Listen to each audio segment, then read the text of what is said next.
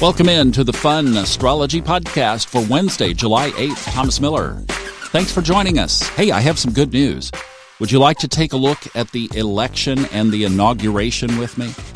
I have that video done. I got up early this morning and got that finished, and it is available at soulfoodtalks.com. If you go to the freebies box, it's in there. It's labeled 2020 election or 2020 to 2021 election and inauguration astrology. And it's a 25-minute video where we look at the charts, and then we overlay Donald Trump's chart and Joe Biden's chart. It is politically neutral. I'm just looking at the astrology and not reading anything into it. So you can listen to it if you are a Trump supporter and not be offended, and you can listen to it if you're a Biden supporter and not be offended.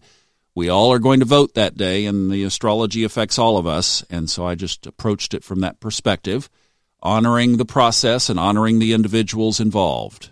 So that is available on soulfoodtalks.com. All right, today we have at 6:38 this morning, Mercury is going to square Mars. Watch your tongue. Tie a string around your finger today and remember to count to 5. In fact, you might want to make that a little mini rope because Mercury is in retrograde. So whatever you lash out to say today is going to be a blunder. So rather than saying something that you will need to take back, just count to 5 and don't say anything at all. Boy, as I've been mentioning, I've been playing around with this financial astrology. And yesterday, the entire day, the moon was void of course. And I saw firsthand, this is where this financial stuff is so interesting to me because astrology is really showing up. I mean, really showing up in the financial markets. But you talk about a day where void of course meant don't do anything. I was just in amazement all day. Well, it's in void of course, this long one, until 2:12 this afternoon. Of course, that's Eastern time, and that's when the moon moves into Pisces.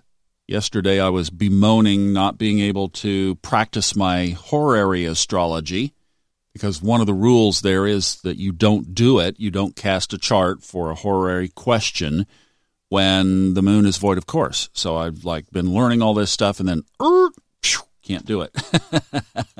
Can't take a look at that chart. So we'll be able to this afternoon, but I'm super busy. And by the way, if you've emailed me over the last week, please know that I will be digging out most likely over the weekend.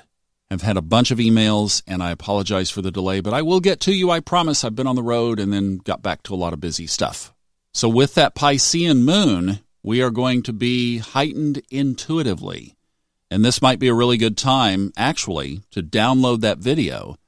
And this afternoon, watch it after the moon gets out of void, of course, because then you'll have that Piscean psychic intuitive perception as you watch through it, maybe a few things that you and your family might want to do in order to take a look at what's coming. And that Piscean energy coming from Luna would be very nice, a great package to take a look at those two together. All right, have a good day. We'll keep this one short. It is sweet, the big deal. 5, 4, 3, 2, 1. What were we talking about? Exactly. Have a good day.